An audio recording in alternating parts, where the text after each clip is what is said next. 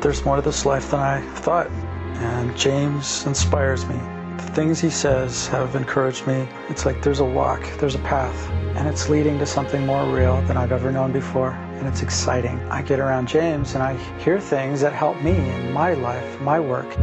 This work he talks about has become my work. I am excited about the possibility that other people could be affected, other people could be inspired to work on themselves, to grow, to realize there's more to this life.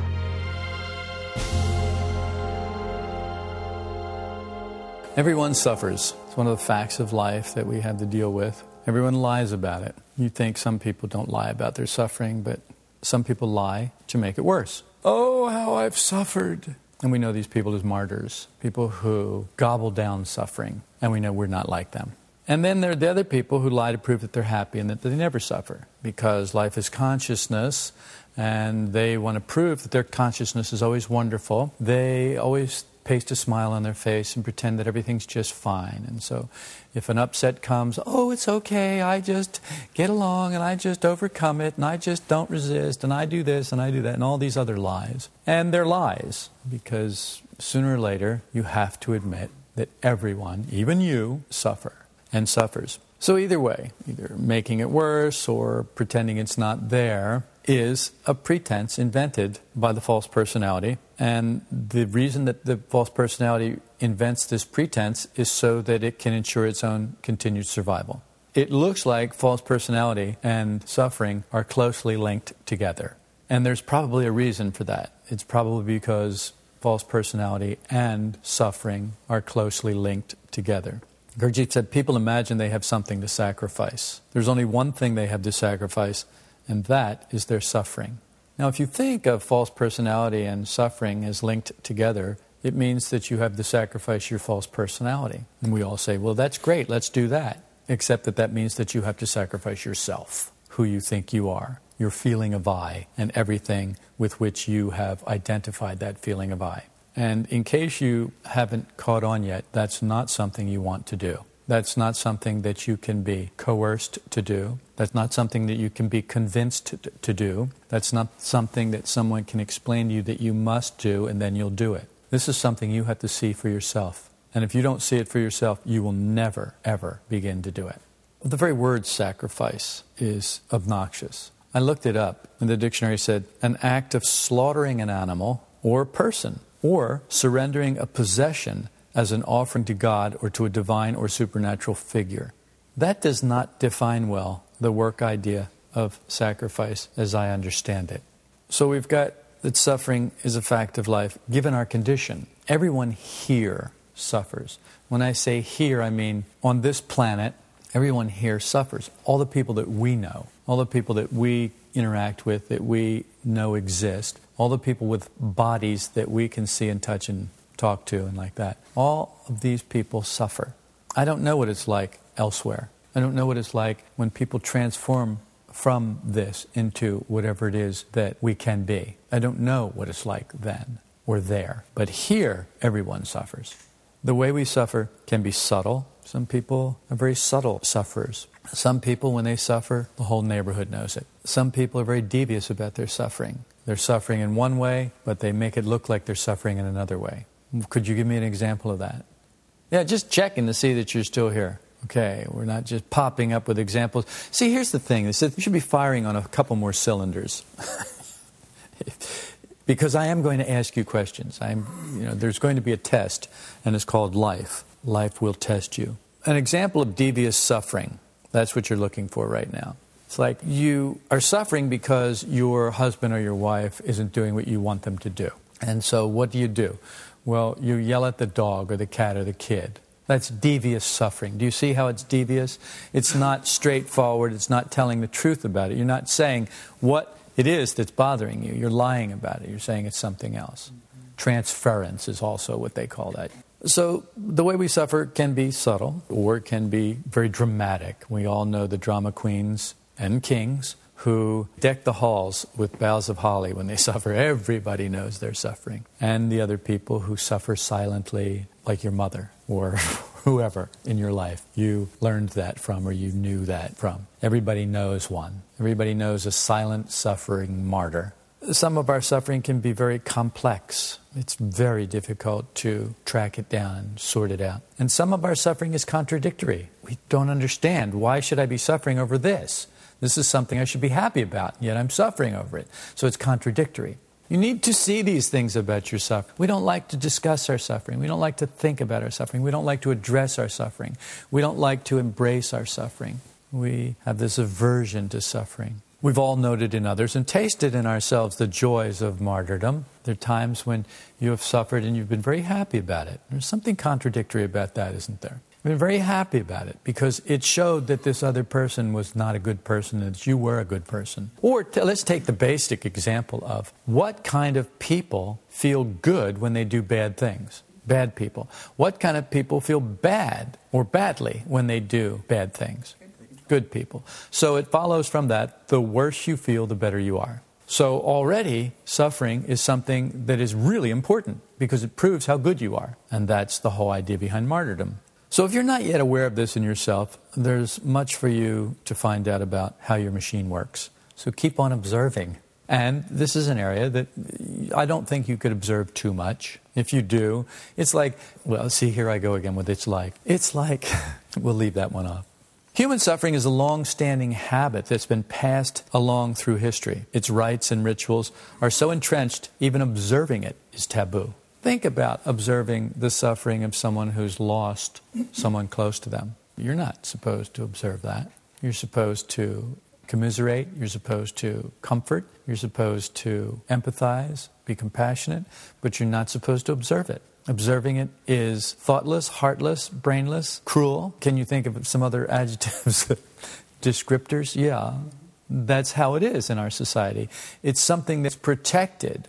That suffering is protected by rites and rituals, societal taboos. Because we don't observe our suffering, we are under its power at the effect of its private inner process of immobilization. Because over time, suffering immobilizes us. People don't understand this, but you have to do something about suffering or else it will crystallize you. It will immobilize you. As an example, it's like Arthur's shoulder. Wednesday, Arthur went to the chiropractor and he got adjusted and worked over pretty hard. And had you ever been to a chiropractor before? No. Never been to a chiropractor in his life. He's 63 years old. So Saturday, he was supposed to go back. And did you go back?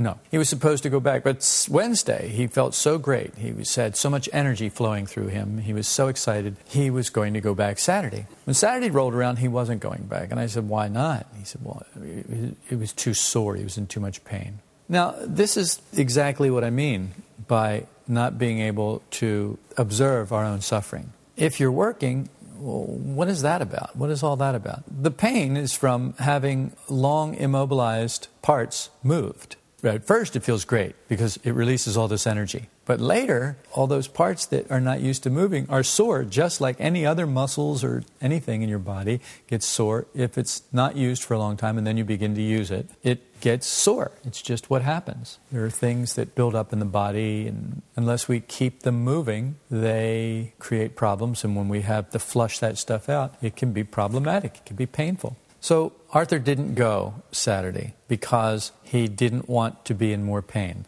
Is that right? Yes, sir. He didn't want to be in more pain, so he didn't go to the place where they get rid of the pain. This is what we do with suffering. This is how we suffer. And he doesn't see that his lack of movement in his shoulder is because of the pain. The pain keeps him from moving it. He can only reach so high because the pain stops him. So the suffering immobilizes him. Once we give in to that, and we want to keep our suffering, I'm not going to move it because if I do, the pain is eventually going to go away. What would I do without that pain? It defines me. I'm the guy who can't raise his arm above this height, and everybody knows that. And I can't give that up because it defines who I am. Everybody knows me as that man.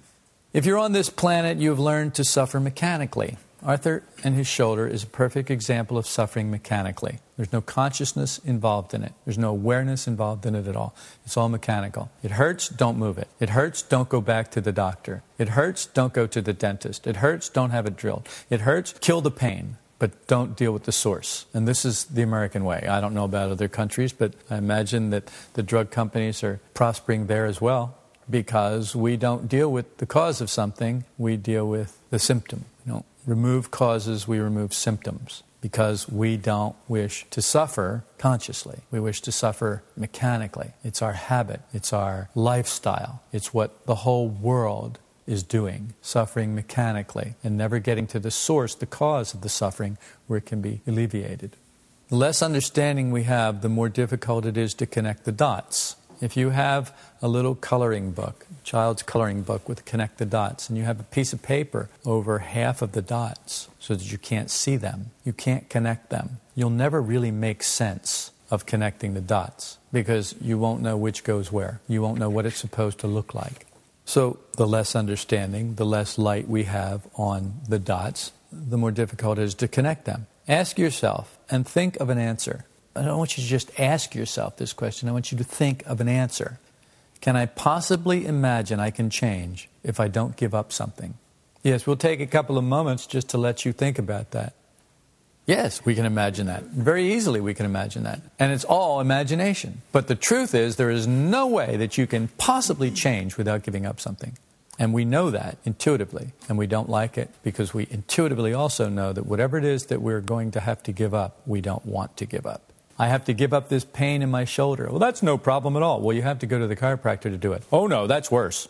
Most will agree we'll have to give up something. It's the something upon which we can't agree. That's because of different levels of understanding. And different levels of understanding moves right into different valuation. The more you understand, the more your values change. As an example, it's like I was watching a television program once. It was Art Linkletter, Kids Say the Darndest Things. And he had a little boy and his father on the program. A little boy, meaning a little boy, 2 or 3 years old. And on the table, he had big glass bowls, 2 big glass bowls on a coffee table. They were sitting on a sofa. And had 2 big, huge glass bowls on the coffee table. One of them was filled with shiny pennies. The other one was filled with crumpled up greenbacks. I don't know whether they were dollar bills or whatever they were, probably dollar bills back then. Crumpled up, dirty dollar bills. And the child was allowed to have whatever he wanted. And the father sat there in agony as the child grabbed handfuls of pennies.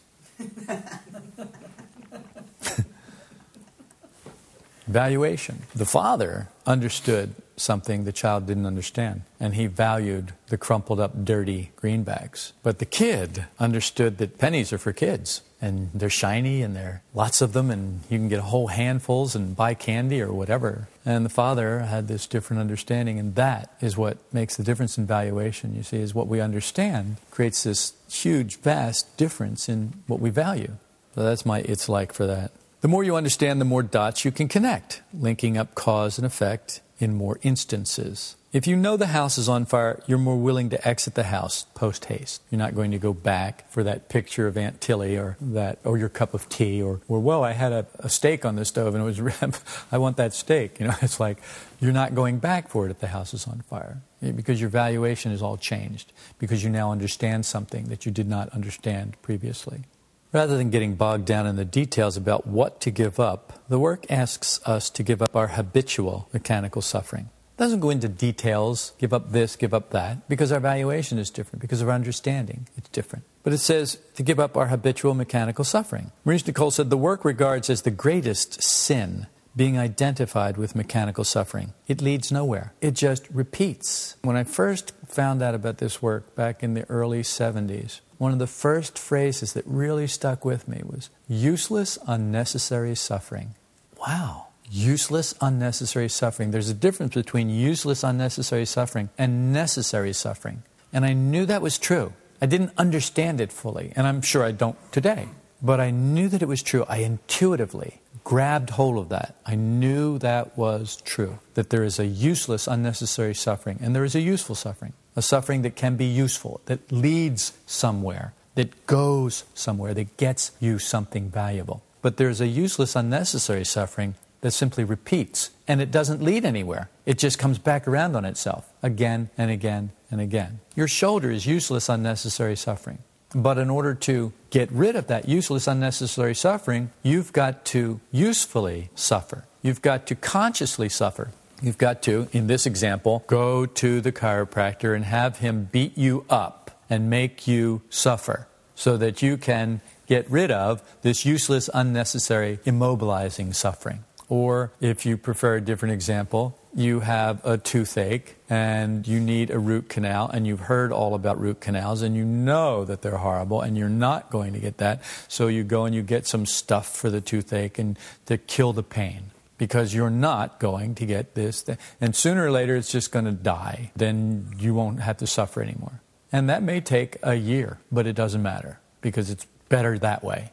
And that's what we do, when you could go and in an hour have it taken care of and that's over. No. I'd rather go through it for a year doing it myself, uselessly, unnecessarily suffering, mechanically, without thinking. Well, what do you mean without thinking? I think about it all the time. It's all that I ever think about. Yes, you think about it mechanically. You dwell on it mechanically. You react to it mechanically. You have no choice in the matter. It runs your life. You chew on the other side of your mouth now because it's running your life. You don't drink this or you don't drink that because it makes it hurt, whatever it is. Too cold or too hot makes it hurt, so you don't drink that. You don't do this. You don't eat that.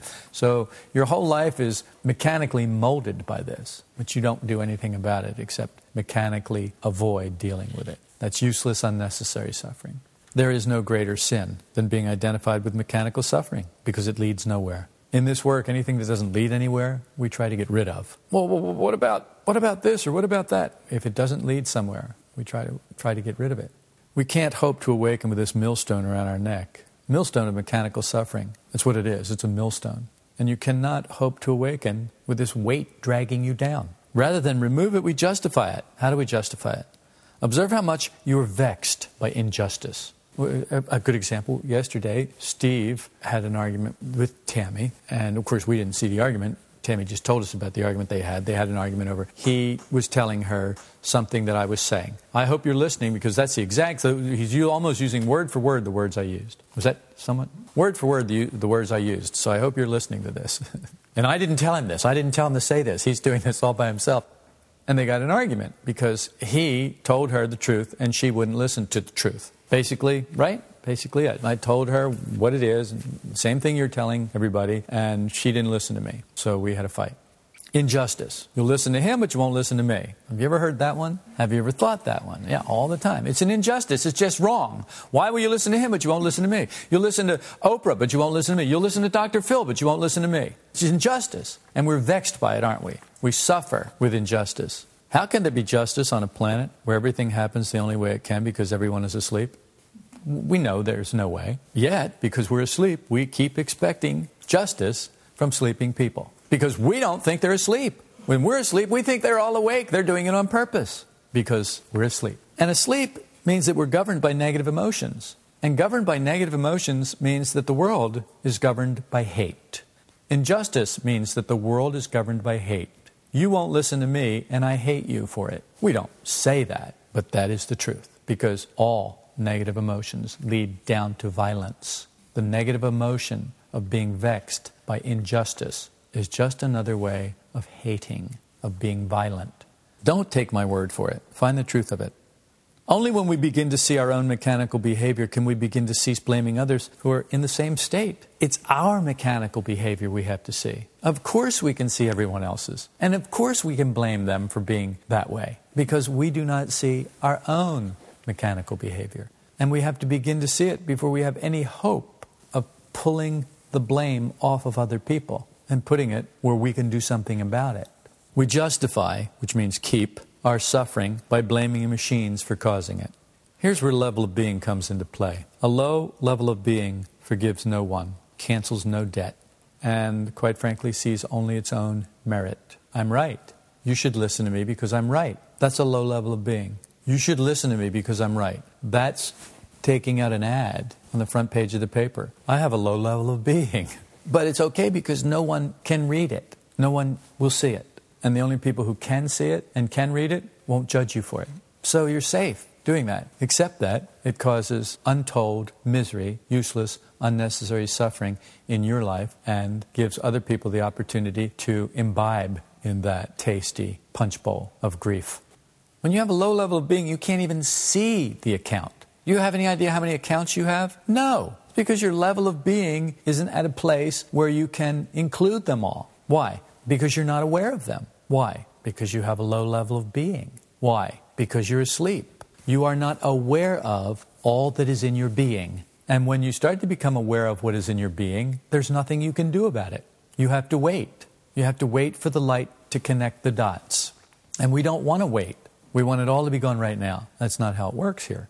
We ascend the ladder of being by seeing for ourselves we are as bad as anyone else. The person that you're arguing with, you're as bad as, you're worse than them. That's the truth. The person you are arguing with, you are as bad as them, but you won't see that about yourself. So you're going to argue. At the top of the ladder is divine being. What makes divine being divine being? It forgives all. It has no debts. This is why fundamental religious people have tiny gods. Tiny gods who are vengeful, murderous, slaughter innocents, who are judgmental and punish, who are hard taskmasters. Because they have a low level of being, they can't see far enough up the ladder to see a bigger God. A bigger God is a God that forgives more. The bigger your God, the more He forgives. Until finally, God holds nothing against anyone. But most people can't conceive of a God who holds nothing against anyone and don't want to. I remember one time sitting in a class, Dr. Lamza was teaching, he was speaking. It was a Bible class in St. Petersburg, Florida. He was speaking, and he said that his personal opinion was at the end, God was going to forgive everybody. And a woman went ballistic. She absolutely would not stand for that. These people are going to pay for what they do. You mean these people who did all these horrible things are just going to get away with it?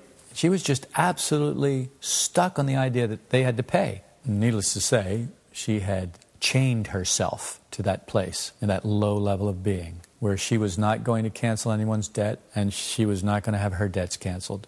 Because that's really what the Lord's Prayer is all about, isn't it? Forgive us our debts as we forgive our debtors. Forgive our offenses as we forgive those who have offended us. Forgive us our trespasses as we forgive those who have trespassed against us, as we forgive those. So only forgive us as we have forgiven others.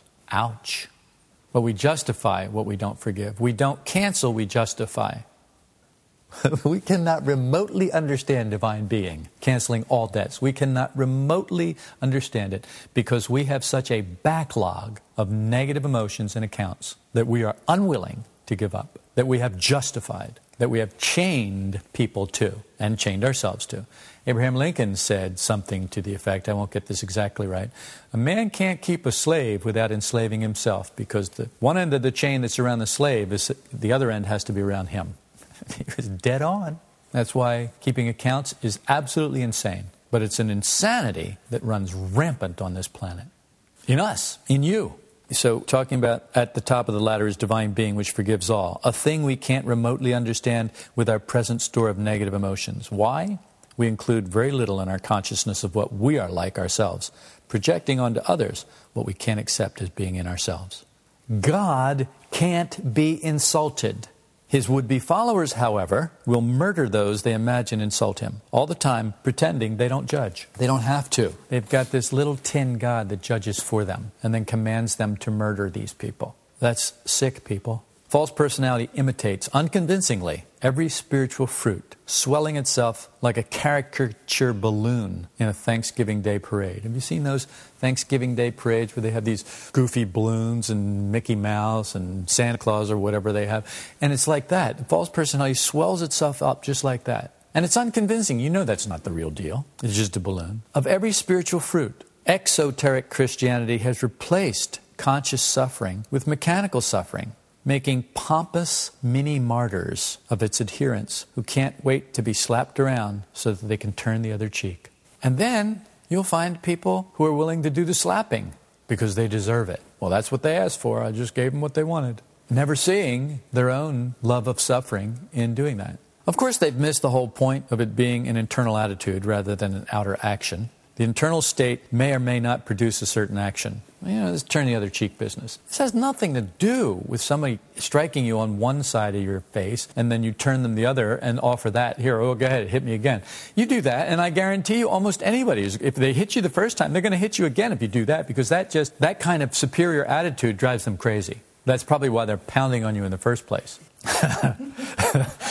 So you add that to it, and you're going to get pounded more. And then, of course, you're going to feel better.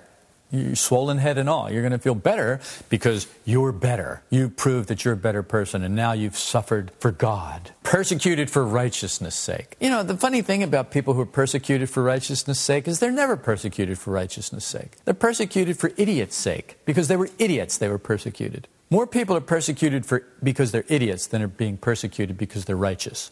So the internal state of turning the other cheek, I don't know what that's going to do. Maybe you will let the person hit you again. Maybe you won't. I don't know. But if you act from that internal state, that is what the gospel is talking about. It's talking about acting from that internal state, not acting from an external mechanical state. If you turn the other cheek mechanically, you've done nothing. You've gained nothing. It goes nowhere. You can keep doing that all day long until you don't have any cheeks left. But if you turn the other cheek internally, something happens. I don't know what, but something always happens. I can tell you this, the internal state may or may not produce a certain action, but it will always produce the internal state, and it will always produce the fruit of that internal state. And the fruit of turning the other cheek is peace. Blessed are the peacemakers, for they shall be called sons of God. It's peace. How do I know that? Because you don't resist evil. If you don't resist it, it can't go anywhere. It has no place to rest. When you resist it, you've added to it. But the internal state always produces peace, because that's the fruit of that internal state, turning the other cheek. For the sorrow that is according to the will of God produces a repentance without regret, Paul said, leading to salvation. But the sorrow of the world produces death. Incidentally, that's 2 Corinthians 7:10. If you'd like to read the whole thing, there's a little bit in there. The sorrow of the world is mechanical suffering and produces death, because it just goes over and over and over again until you're finally dead. Some people suffer to the grave, uselessly, unnecessarily, the same thing over and over and over again. But conscious suffering leads to a change of mind that sets us free. It's that internal state of turning the other cheek, and it sets you free from what happened out there. It insulates you from what happened out there. How can something be said to two people? We talked about this once, and I asked, can you imagine a person who would not react violently? And someone said no, and they couldn't.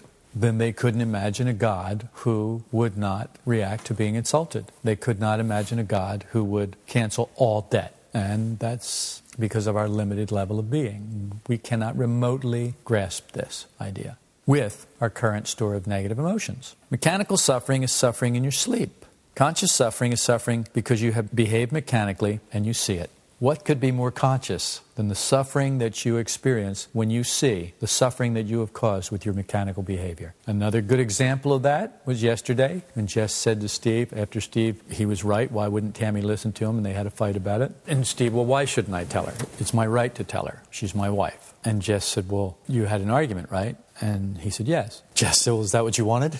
And that was it. Steve saw in that moment. He saw that his mechanical behavior was causing someone he didn't want to cause suffering to suffer. And that, for him, was conscious suffering. When you see your mechanical behavior and what it's doing, you suffer. This is why we don't like to see it, because we don't want to suffer. But conscious suffering is suffering because you behave mechanically and you see it. One is done asleep and leads nowhere. The other is done awake and leads to metanoia, which precedes change of being. Now, I don't know what your being has attracted in your life, but you do. You know something that your being has attracted in your life, and you don't want it there, and you don't know how it got there, and you don't know how to get rid of it. And that can be a terrifying feeling. And here's the key to it. Metanoia precedes change of being. If you don't want what's in your life, get on another floor. If you don't like what's on the first floor, get to the second floor. If you don't like what's on the second floor, get to the third floor. If you don't like what's on the third floor, get to the next floor. Change your level of being. You will leave behind the things that you don't particularly want. The things in your life that are experiences that you no longer need. Change your level of being, and it has to go with it. It's just like people who go to bars. Not that people who go to bars are bad. It's just that people who go to bars usually drink. And people who go to bars and drink usually get drunk or get feeling good, whatever you want to call it. And then they do things that they later regret. But they go back and do it again, mechanically. Every once in a while, someone wakes up in one of those places, and they stop doing that. They go to AA or something, and they stop doing that, because they realize that if they keep doing that, the same things are going to happen over and over again. And they don't want those things to happen over and over again, so they change their level of being. And it takes work, but they do it. That's what we're talking about. It's like that. If you want to change your level of being, You have to suffer while you're awake. And believe me, waking up is suffering. Because when you see what your mechanical behavior has done, it is real suffering. Useful suffering that leads to a change of being. Because it leads to a change of mind. And the thing that Jess said to Steve changed his mind. Now what Jess said didn't change his mind. What Steve saw changed his mind. And once he changed his mind, it was a segue, was an open door to a change of level of being. Whether he will change his level of being or not, I don't know. He probably won't do it right away. He'll probably go back, like a dog returns to its vomit. He'll probably go back to telling people what to do again. He'll probably go back to knowing better than other people and telling them what they should do. And when he does, he'll probably wake up again. And when he does, he'll suffer. Oh, man, I did it again. And he'll make another mental note not to do that. And he'll work harder not to do it. And that's what this work is about. And you can do that. Often the practical application of these ideas sounds like it's going to be easy. The ideas sound great.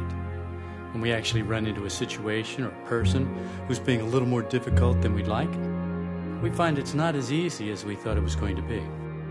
If you've hit a snag with some aspect of this work and its practical application in your everyday life, I invite you to write James at solidrockvista.com. Sometimes a fresh perspective is all it takes to get us back on the right track.